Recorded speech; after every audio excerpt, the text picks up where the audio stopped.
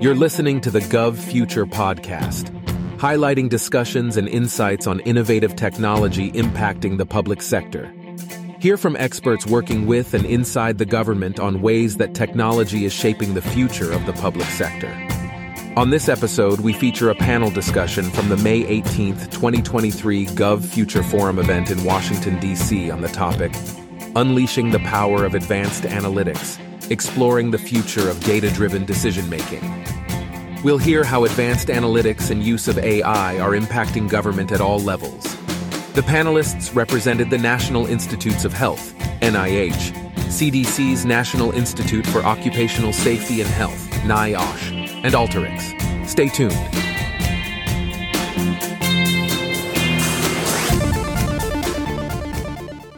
All right, well, hello, everybody. I'm Kathleen Walsh. I'm an executive director here at GovFuture, and we are so excited to have with us, it's Unleashing the Power of Advanced Analytics, Exploring the Future of Data-Driven Decision-Making.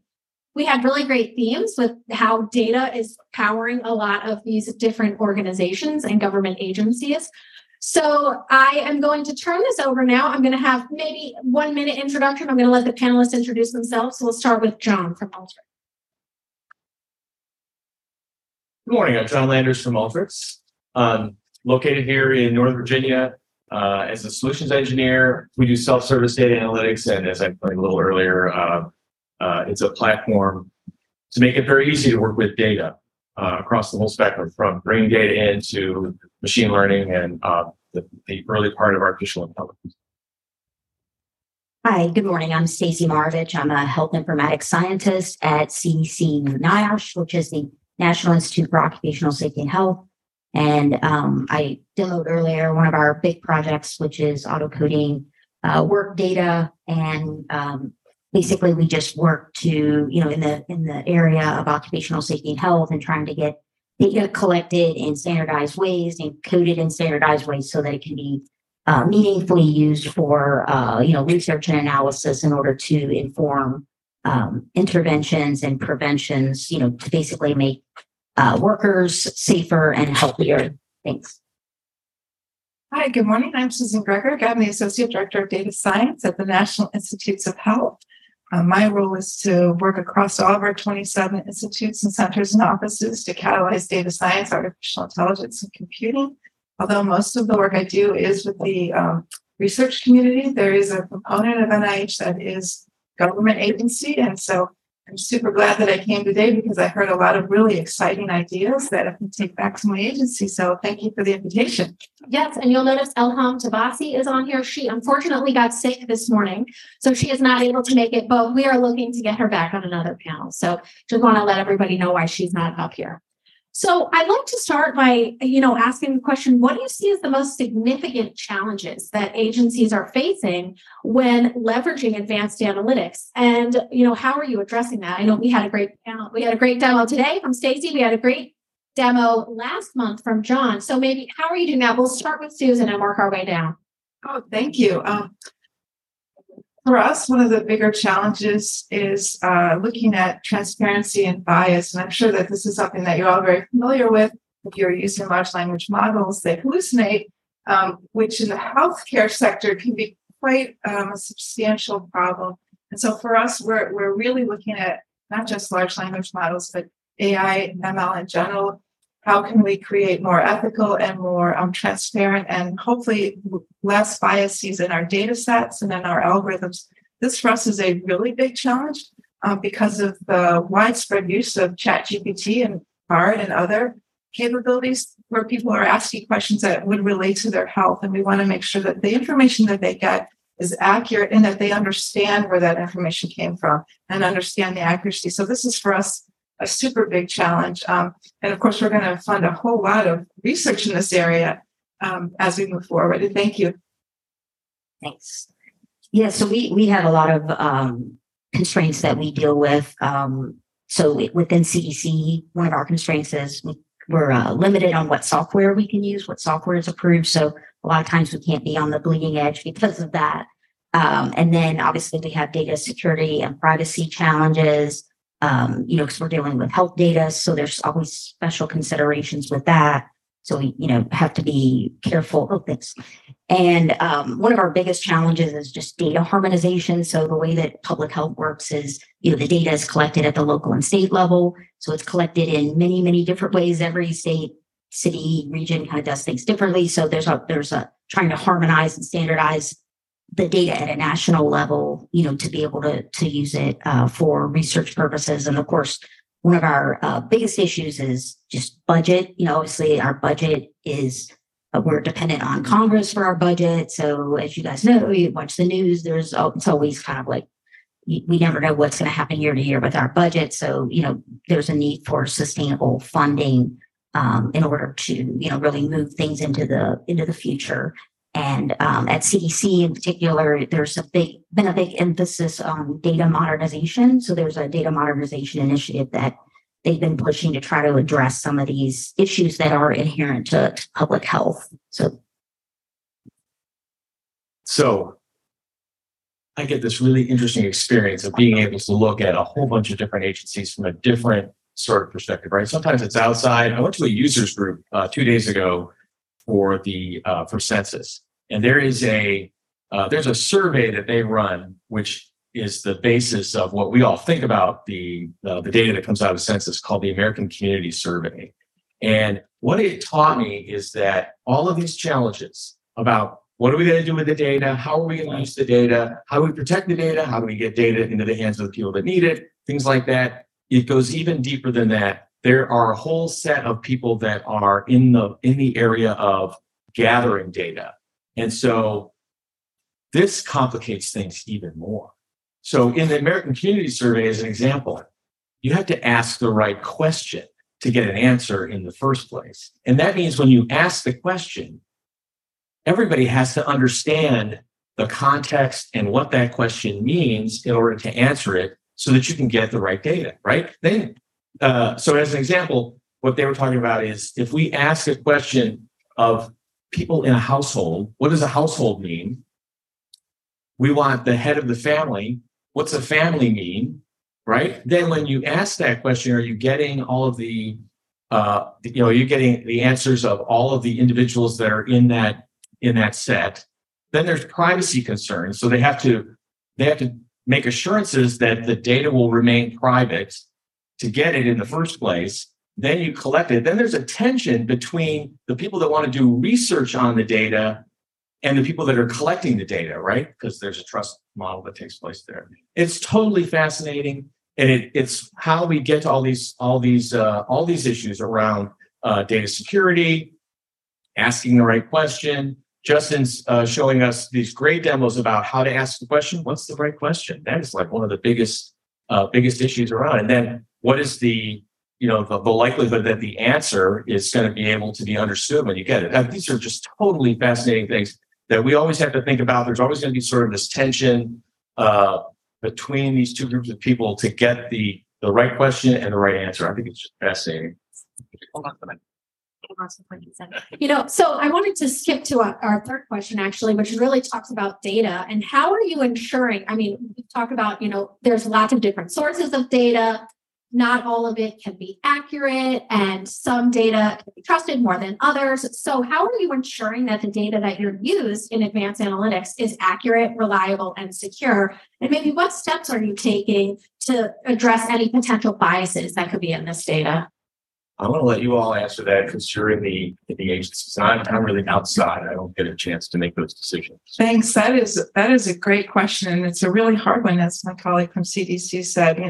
The most important thing for us, especially in the world of real-world data, electronic healthcare data, clinical data, that's useful, especially if we integrate things like administrative data or data from the CDC, contextual data about where you live. Your propensity for asthma is greater in places like this because of the pollution levels and the climate. So those kinds of data are really important. That means that we have to adopt some common data elements. And we do that mostly in the clinical world by defining, as my colleague said, a set of questions that have a standard response format. Harmonizing on that is definitely an issue. And so that's where a big push of our work, especially in the healthcare research sector, has gone. But we know that a lot of data is pretty messy. There's missing data. For example, you could do brain scans over time. This is happening in the UK, but there's missing time points. So impugning the missing data is important. We're funding a lot of research to really help improve the data, the quality of the data, as well as the quality of the metadata that describes the data. This is where we're pushing out in our data science fields, because without those high quality data, understanding the metrics of that data is something that we're thinking about. The underlying models will have errors. And so for us, this has been a really big push, but we're really pushing in the research sector. Our agency data is much more high quality because we have control over that data, in the sense that it is data that we generate about our agency, our grants. So that was a wonderful presentation on USAspending.gov, for example, which we are reporting to. So that is a bit better. If we talk about internally what happens at NIH and how we handle what we're funding and how we report out to USAspending.gov, and the way that we classify our grant applications in terms of using machine learning to cluster grants and then serve them to other agencies for reporting mechanisms. But on that side, it's a little bit more structured because we actually can control that data. It's the research data, the healthcare data, that we have the greatest challenges. Thank you. Yeah. So for us, as I mentioned, we don't, at CDC, we tend to be like kind of secondary data users. So we get data that's been collected, like I said, in a variety of ways from a variety of different organizations. So, we're trying to, at least my goal is to kind of get as far upstream and get the data collected and coded in a standardized way, at the point of care, really. I would love to see NIOPS be integrated into EHRs, where, if you're asked about work information for your electronic health record, it would be collected and coded instantaneously, so then it could be used to inform, health outcomes. But that's, it's a big challenge. Obviously, that's not going to happen overnight. But the data that we have internally and that we code, as I mentioned in my demo, we have a team of professional coders that, code and validate and verify our data that we then use to train the model, so we can try to get the data coded in the most, accurate and standardized way. And, we, as far as, security of the data, everything that we have internally is on, CDC servers. So everything's very locked down from that perspective. And, biases, that's something we haven't really, approached to see if there's any kind of,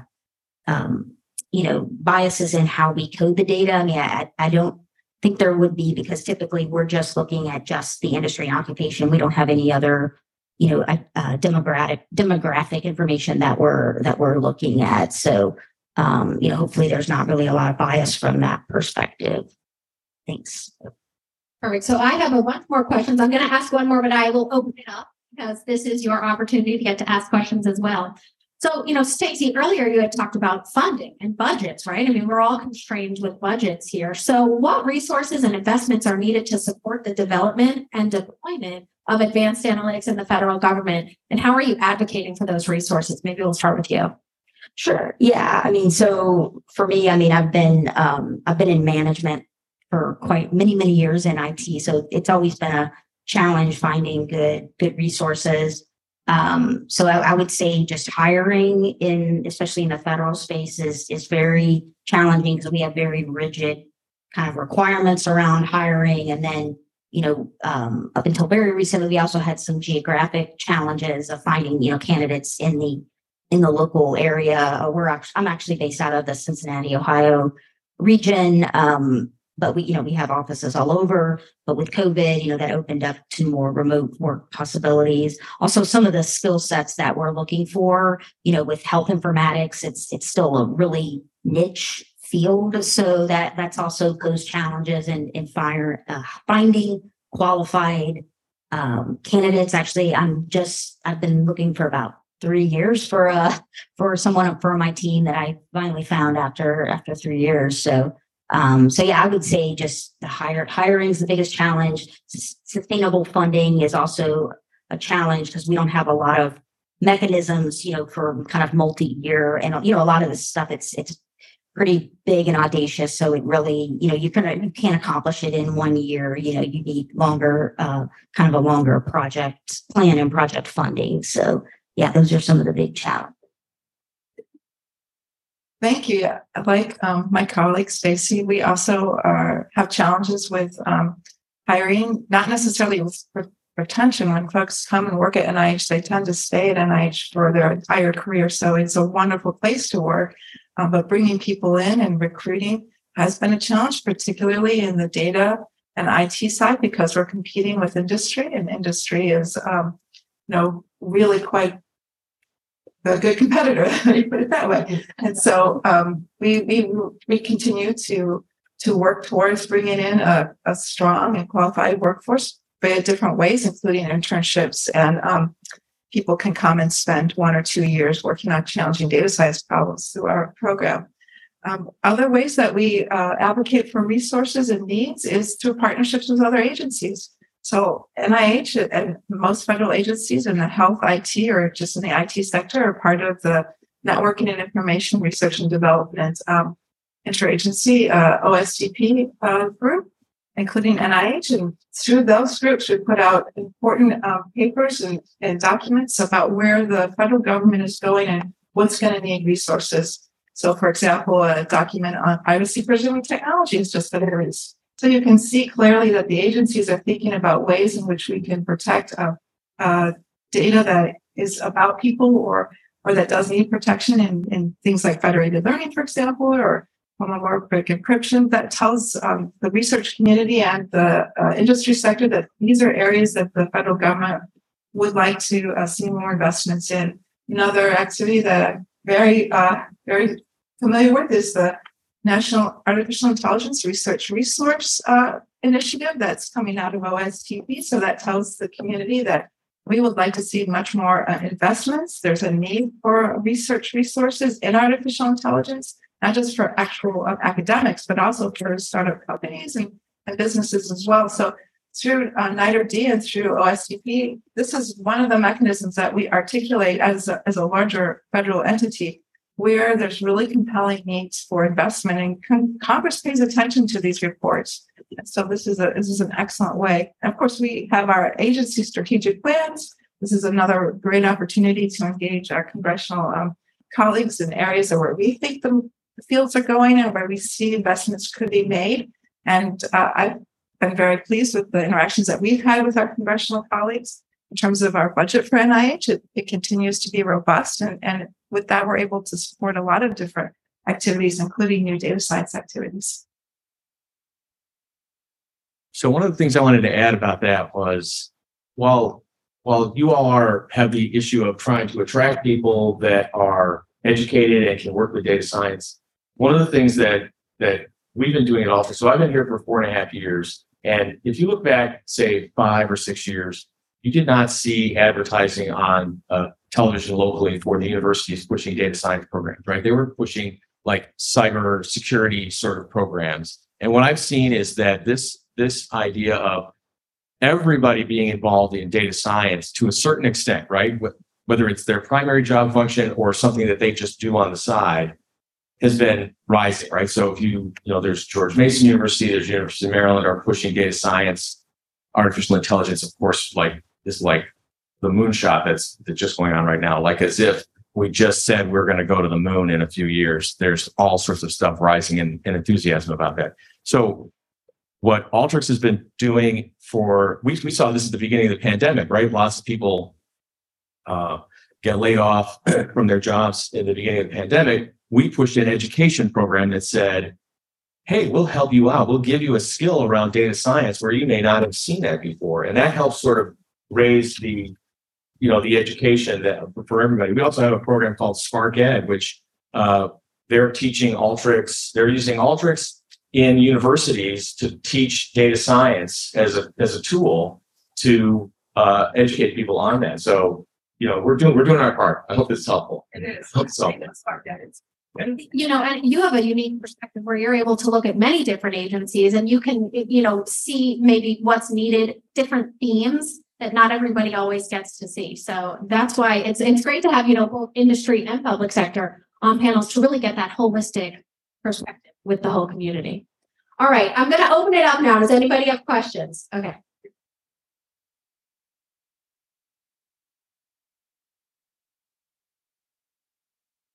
All right. So the question is interoperability between the different agencies. So if you look at the ecosystem of data across federal agencies, you got the criminal data in the FBI, you got tax records, which is probably a better source of address data than the postal service because they don't actually track people's location, just the physical address. You've got, all of the great stuff at NIH, CDC, and environmental data sets. You've got a rich set of medical claims data at CMS. You've got the VA's claims data. I could go on and on and on and on.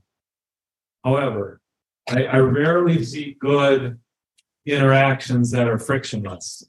Typically, there's a lot of friction between even inside the agency. Forget trying to do public research, or forget trying to get it exposed in a de-identified safe way. That's a whole other kettle of fish. But just getting an agency to talk to an agency, it's just crazy level, lots of friction, right? No standards, lots of paperwork. You get, is there any initiative that's actually trying to solve that? So yeah, I can speak to what CDC is doing. So yeah, this is definitely a problem that we deal with. And it's, it was really kind of highlighted by when COVID hit. And of course, there was this huge public health emergency and the data is so siloed, as I mentioned. And, so, CDC has been pushing for the last few years for this data modernization to occur, where basically there would be, more of a front door to the data that's coming into CDC, because right now the data comes in through, kind of just directly into the programs or the divisions. So, I know that's something that is a huge priority right now. And we at NIOSH have also been engaged with that, specific to work-related information, to, collecting it in a standardized way. I mean, we still have a long way to go, but it is something that, we recognize as a huge challenge, even just within CDC. And then, if you bring in, working with other government agencies and things like that. We're also working on standards, at the national, international level. So standards development organizations like HL7 and IAG to, like I said, specifically for occupational data, to have it structured in a way, and also promoting these interoperability standards like message mapping guides, or, through FHIR, the FHIR standard, with how we send data, receive and send data, between our partners and other agencies. But there's definitely a lot of work to be done, but it is something that we realize is an issue, and something that is a priority. And, there's a big push at CDC to do that. Thanks. Yeah, definitely COVID illustrated where we have some significant weaknesses in data sharing across agencies, even in HHS. Remains to be something that we do strive to work towards. And I want to put a shout out for the Office of the National Coordinator, who develops a lot of really important standards like USCDI for ways to structure information that's collected. And for example, electronic healthcare records. So we work closely with the Office of National Coordinator, trying to look to adopt their standards in research settings. That's something that could benefit all agencies who deal with healthcare data. And so I think through things like the National Coordination Office, this is ways in which we can start to work together to share data in a more structured way. Go ahead. Yeah, what I think is interesting is that, like, the USA is like a great example of sort of like there's some sort of harmonization of data happening there at all these sources. I don't want to say calling, but like, was there something that you had to do to go in perhaps to some of the agencies? Because you said that all sending data down at the agency and individual grant level is being extracted. So is there some answer here you might have for this? Yeah. Yeah, I wanted to jump in, but I didn't want to derail the conversation. To the question about like interoperability, is there like a government-wide effort, or is it more kind of like initiative-based?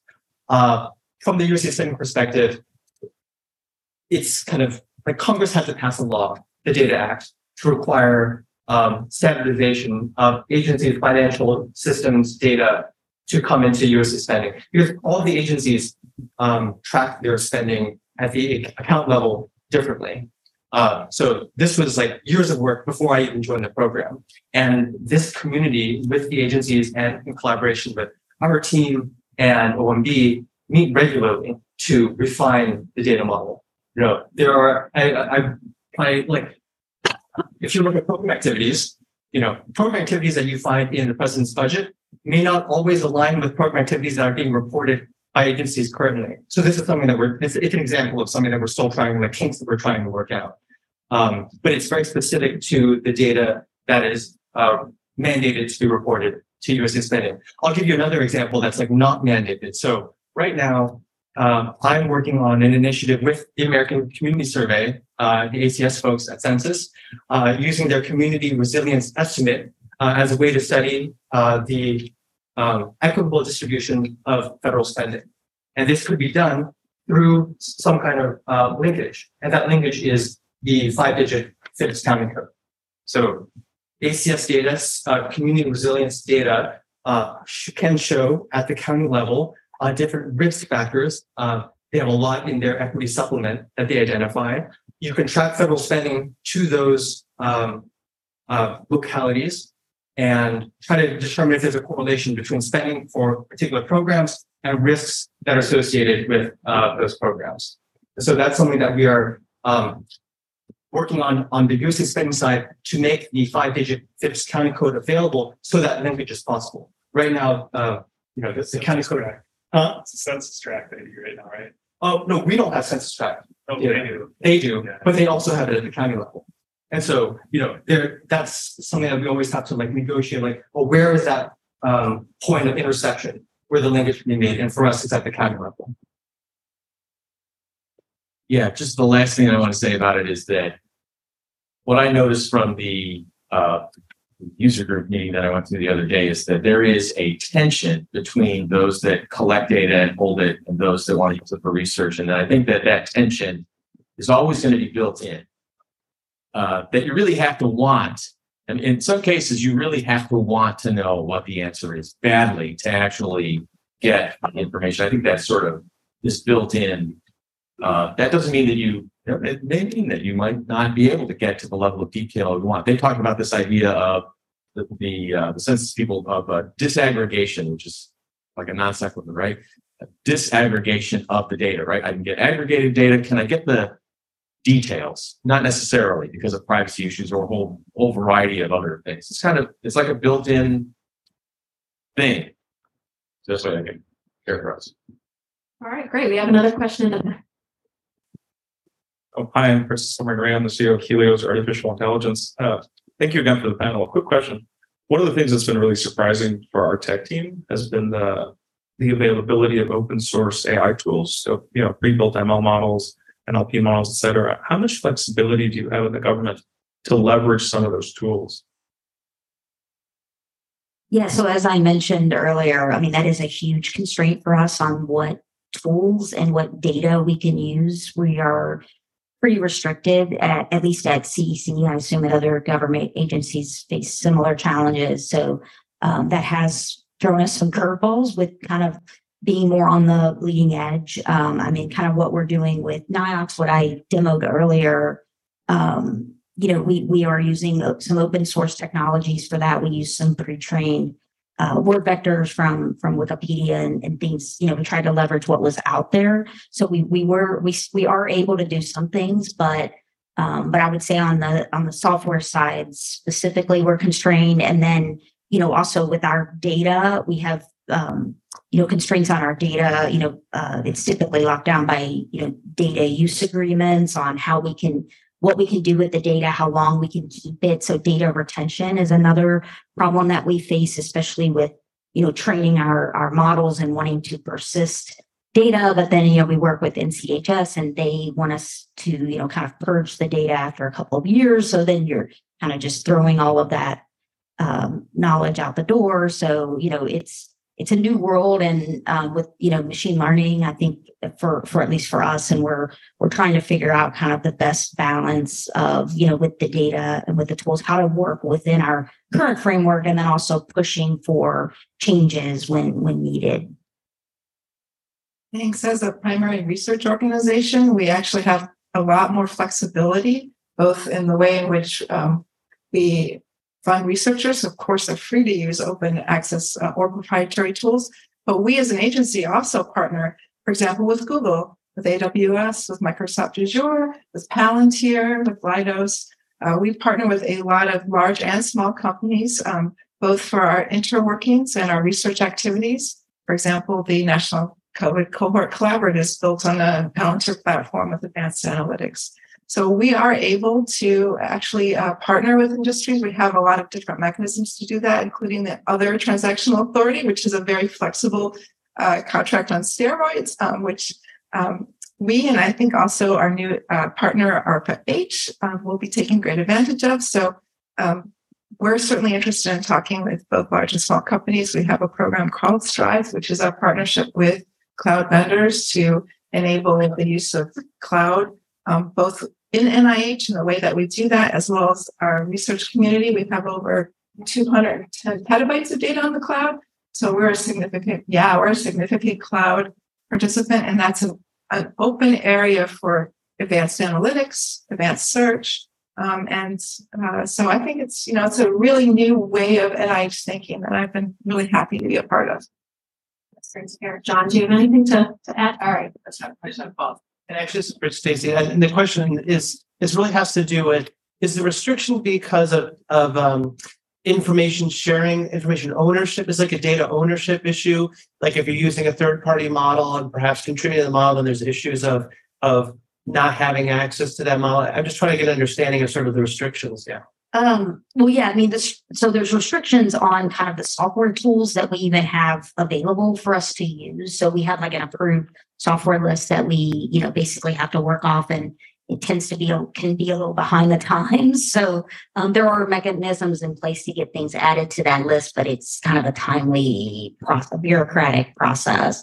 And then as far as the data itself, as I mentioned earlier, so we're mainly like secondary users of the data. So we're typically not the ones collecting it. So then we're kind of at the mercy of, whoever owns the data. In our case, it's usually the state and local public health jurisdiction. So we, have to be kind of mindful of that it's their data and that we're just using it. And, we try to segment out to just, the pieces of the data that we need, which is, the work-related information. But as I mentioned, we have to enter into these data use agreements, which can be really involved and kind of tie our hands with what we can do with the data and how long we can keep it. So looking at kind of things more longitudinally can be an issue as well. So. Okay, perfect. Well, we're just about at time, but I'm going to wrap up with one final question, get your parting thoughts on this. Looking forward, what emerging trends or technologies do you see shaping the future of advanced analytics in the federal government, and how are you preparing to adapt to these challenges? John, we'll start with you.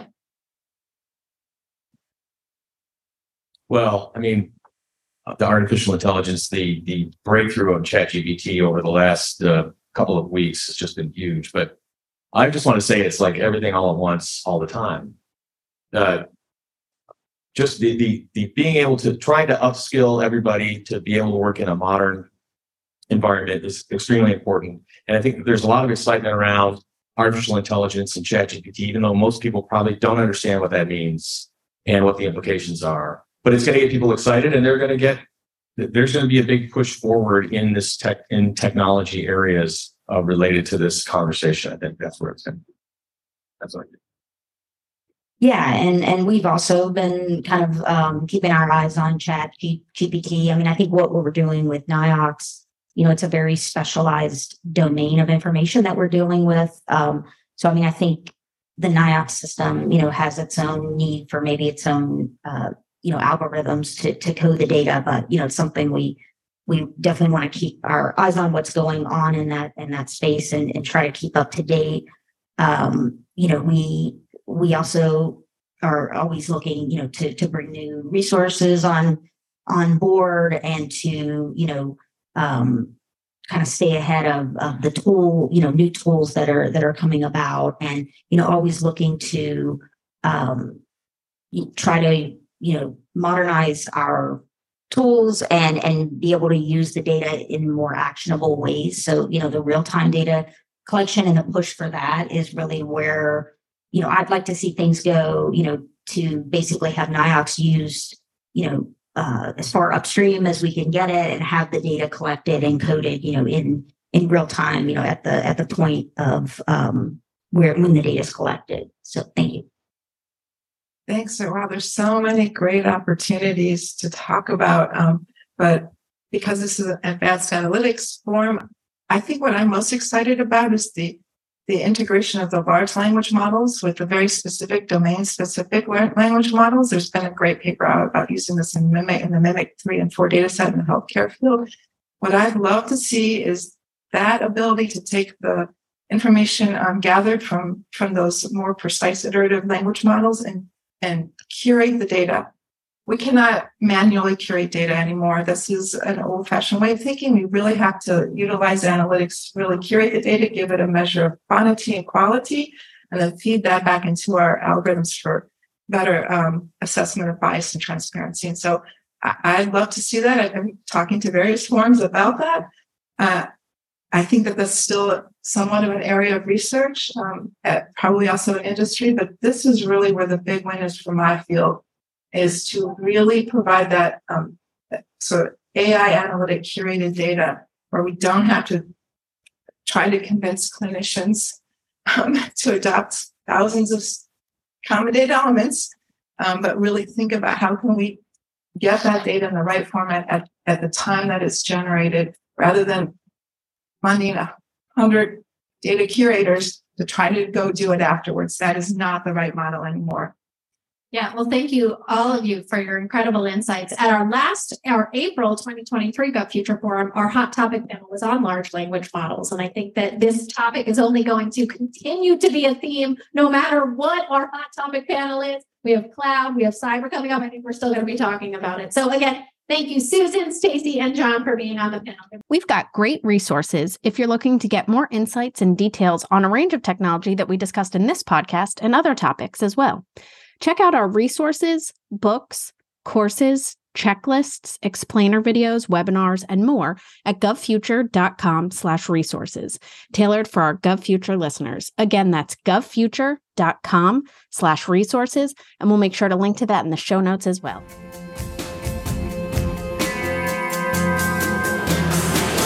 To view this episode's show notes, find additional episodes, subscribe to this podcast, and join the fastest growing community of government innovators, go to govfuture.com/podcast. This sound recording and its contents are copyright GovFuture, all rights reserved. Music by Kevin MacLeod. Thanks for listening to the GovFuture podcast, and catch you at the next episode.